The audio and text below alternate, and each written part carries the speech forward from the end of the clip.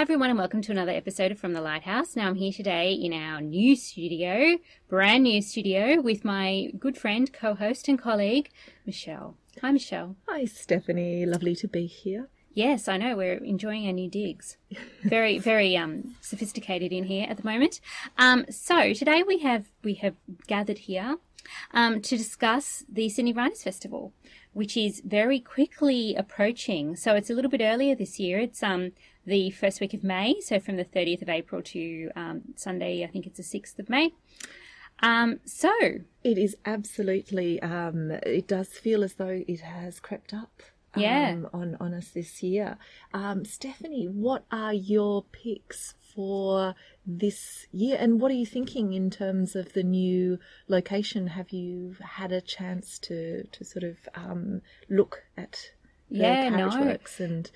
So this year it's at Carriageworks, not at Walsh Bay, because Walsh Bay is being refurbished for the next 2 years. So this year's festival and next year's festival will be at Carriageworks. I have been to Carriageworks in the past, but I haven't really investigated the new surroundings. But we'll have to make an effort to find the best coffee and all of that. Because that's very important. Yeah. To answer your first question, though, the event that I'm really, really, really dorkily looking forward to, and it is very dorky, is Emily Wilson is coming out, and she is a classics scholar. She is the daughter of Ian Wilson, the Victorianist biographer. She has recently translated the Odyssey, and she's actually staggeringly, I think, the first female translator of the Odyssey into English. I can't believe that, is it? Yeah, it is true, yes. Wow. Absolutely. She's the first female translator of the Odyssey into English. There has been French, I think, translations by women, but first into English. Anyway, so I have read her translation. I loved her translation. I found her kind of philosophy of translation really interesting. So one of the things she does is she retains the level of lines in the poem because she wanted it to have the same kind of pacing.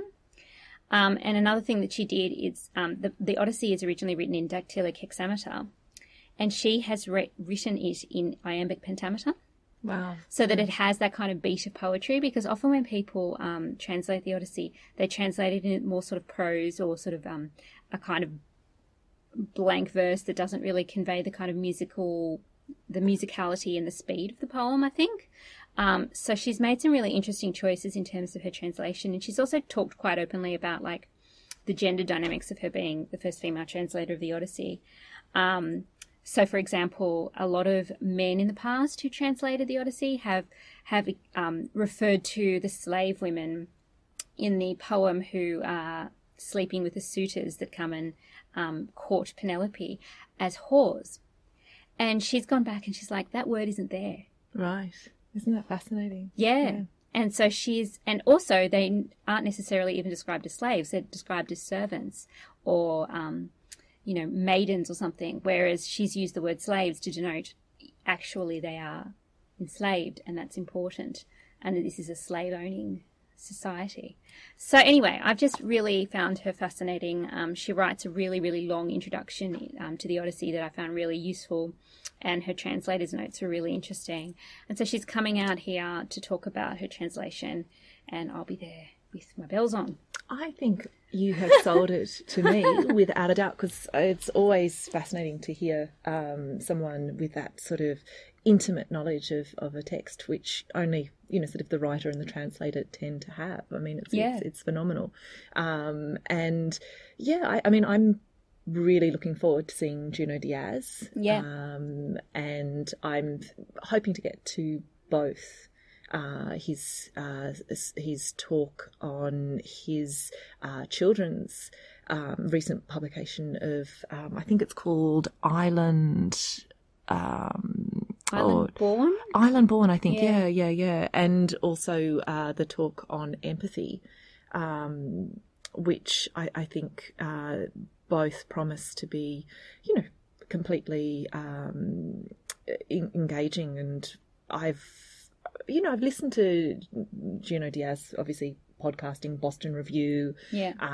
He's so vocal, he's so political, he's so passionate. and also, you know, a stunning writer, you know, just such a stunning writer. So he's definitely really high on my list of, I guess, definitely probably the first sort of the first ticket I bought, you know, definitely. Everyone I've said, you know, have talked to about Sydney Writers Festival, I go, but Diaz is coming, and they're like, okay, I'm there. So yeah, I think he's one of the big draw cards for the festival. He's so good, he's so interesting. So I think he recently wrote a really, really interesting New Yorker article about some trauma that happened in his own life, which was really difficult read, but fantastic read. So he's certainly somebody that is always compelling. Yeah, fearless, I think, which you know, is I think one of the key qualities of the writer, of the editor, of, you know, of the spokesperson, which I think is one of the great things about the festival, isn't it? That it sort of allows writers to become, you know, speakers, and often what they have to say is really.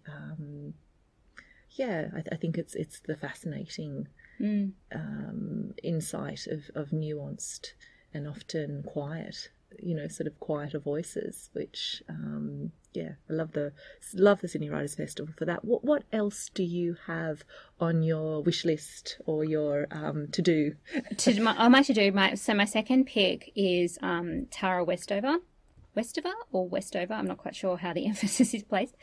So she's an American writer. She recently published a memoir called Educated, and I read it a few weeks ago and I thought it was fascinating. She grew up in a Mormon family, but they weren't quite a normal Mormon family. They were very, they were survivalists, doomsday kind of survivalist types. She didn't go to school, because her father thought, it was largely driven by her father, but he thought that the school teachers were members of the Illuminati who were going to teach the kids to become communists or Satanists, or, you know, going to cause the downfall of civilization. And so she grew up very isolated in a rural part of the United States, no schooling, and also her father didn't believe in medicine. So they have a scrapyard, and that's how they make their money, by like repurposing metal scraps. And they have the family, she's got a number of brothers and sisters, they have these completely horrendous medical emergencies that come from like that kind of occupation, and he doesn't care at all about health and safety. And they don't go to hospitals. So the family gets into quite a serious car crash. Oh my God. And they don't go to hospital because, again, going to hospital would be putting yourself under the control of the state. Anyway, so the memoir is about both her childhood and, but it takes as its focus the process of education, because she actually goes to university. So she has never been to school, but she studies at home and teaches herself enough to get herself into a university in the States. And from there, she becomes really quite passionate historian, and a historian of ideas specifically. So she ends up going to Cambridge and to Harvard. And she recently graduated a few years ago with a PhD in history from Cambridge.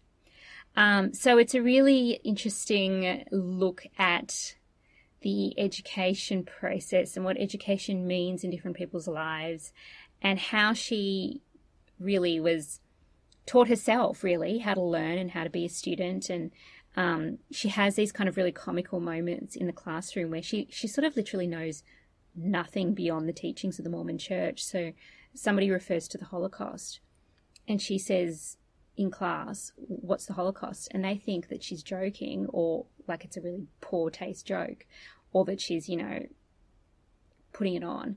But she literally had no idea. She'd never heard of it. So it's really interesting to kind of get a glimpse of that kind of environment and family. And she makes the point that this isn't actually about Mormonism, because plenty of Mormons don't live like this. Most Mormons don't live like this. So this is a particular function of her father's kind of neuroses and what she eventually sort of has diagnosed as bipolar disorder. It was really interesting book, really surprising, hair-raising, like the medical emergencies alone that just make you absolutely cringe. Like that one of her brothers gets quite serious burns and they just put like some ointment on it. It's clear that they're like 3rd-degree burns and there's like rotting. Ugh. My understanding was any burn bigger than a 20-cent piece, yeah, it needs medical attention. So there are many situations that require medical attention where they do not seek it. Anyway, I'm really interested to hear her speak.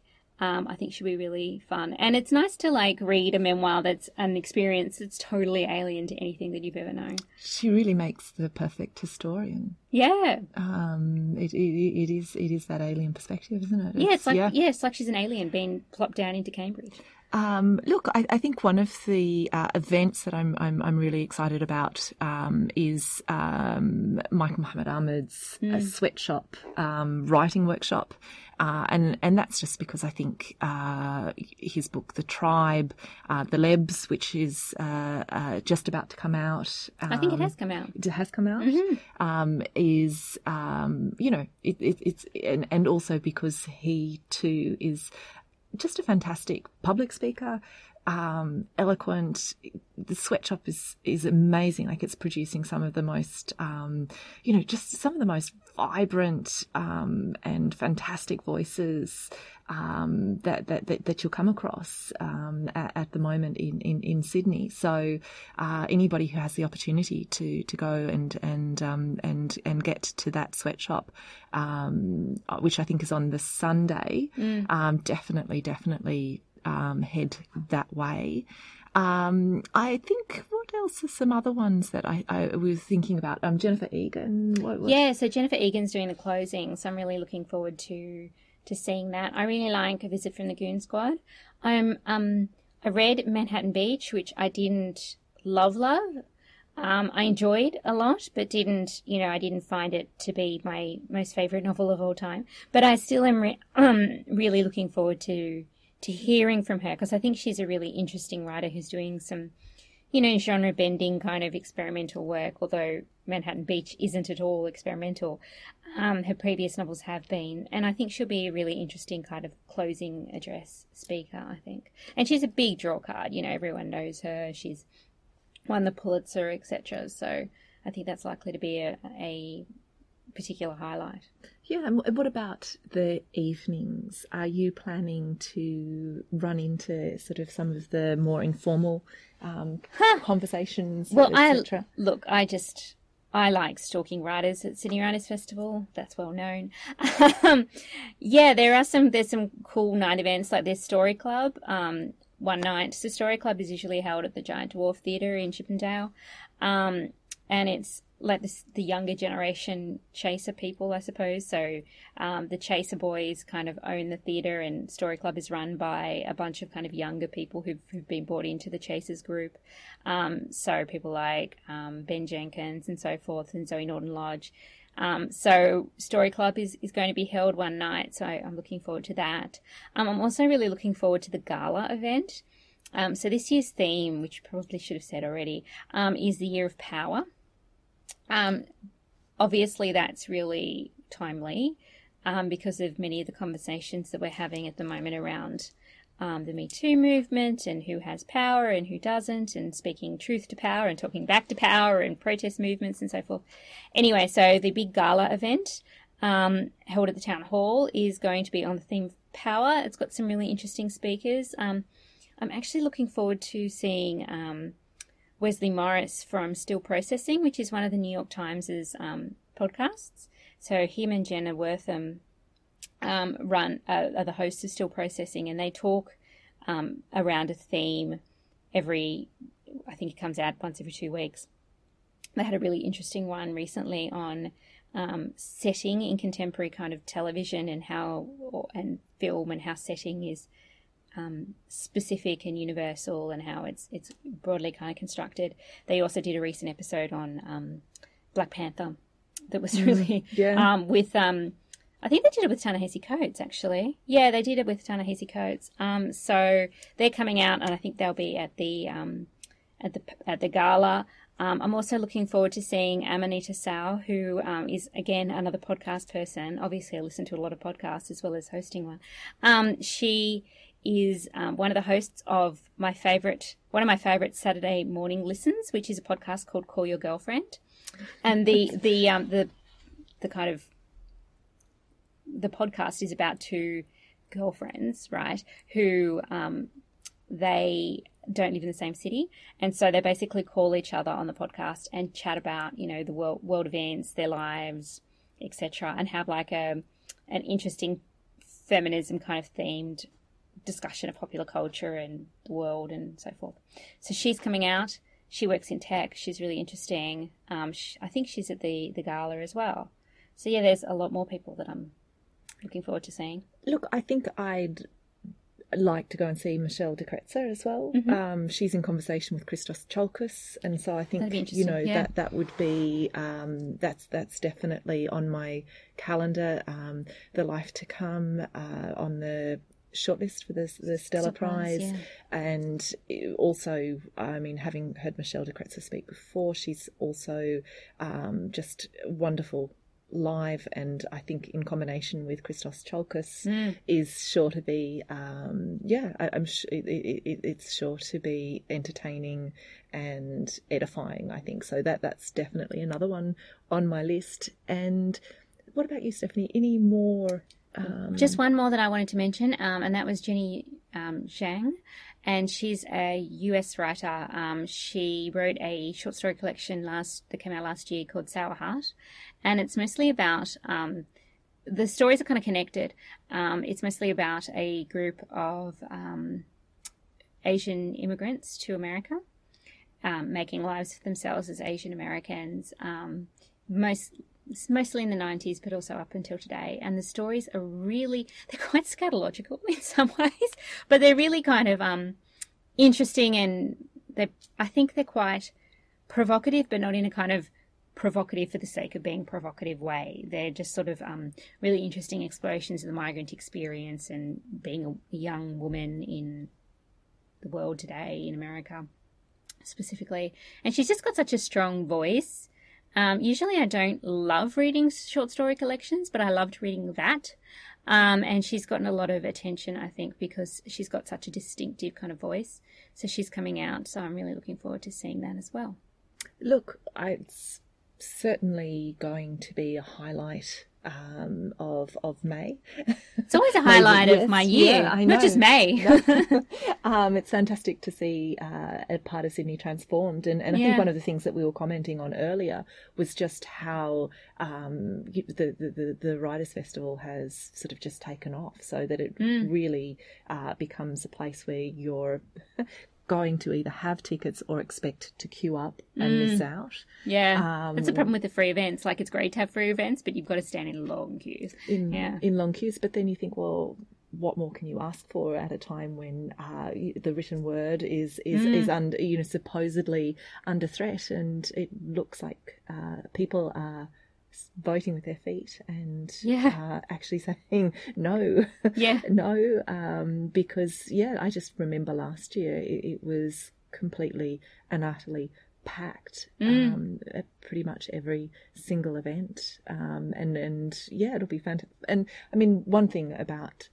being so close to Redfern, it's train easy to get to, and it'll be really interesting to see what the new digs will mean for the Writers' Festival and the ambience, because of course it's really hard to beat those wharf views. Yeah, well, no glittering harbour, but I'm sure it'll be still pretty cool. Yeah, absolutely. And it's fun just being in a room with people that are reading. Yeah, definitely. It's incredibly heartening. Yeah, isn't it? and the great thing about the Writers' Festival too is there always will be some kind of off the beaten track writer that you'll discover quite serendipitously at the Writers' Festival, somebody you've never heard of that you hear speaking on a panel and you think, oh, they sound interesting, and then you read their book and then you become obsessed with them. So that's what usually happens to me anyway. Look, I always try and make time for the unplanned event, because it's so true. Some of my favourite events from last year were ones that I walked in and hadn't planned to attend, and one where it was, I think, Toby Fitch, Eileen Chong and Ali Abi Eckermann, Yeah. Ali Cobby Eckermann. Yeah. Just, lucky enough to get a seat. It was pretty small. There was someone else too, I can't remember, but that was just a standout. And so I will absolutely make sure to walk into a few rooms where I hadn't planned to be. Cool. Yeah, because I think you're absolutely right. That's part of what the festival does. Yeah. All right. Well, that sounds like we've got a lot to look forward to. I've got a lot of homework reading to read before I get there, because I am such a nerd that I do my reading before I go. So I better get back to that. Thank you, Michelle, for talking about our love of Sydney Writers Festival. Thank you, Stephanie, for introducing a couple there that I am definitely putting on my list. Emily Wilson, number 1. Yeah. Cool. All right. So this has been another episode from The Lighthouse. If you could please rate and review us on Apple Podcasts, that would be great. We love 5-star reviews. Thank you to those who have already rated and reviewed us and been in touch through our website, which is at fromthelighthouse.org. We'll see you at the festival, I guess. Bye.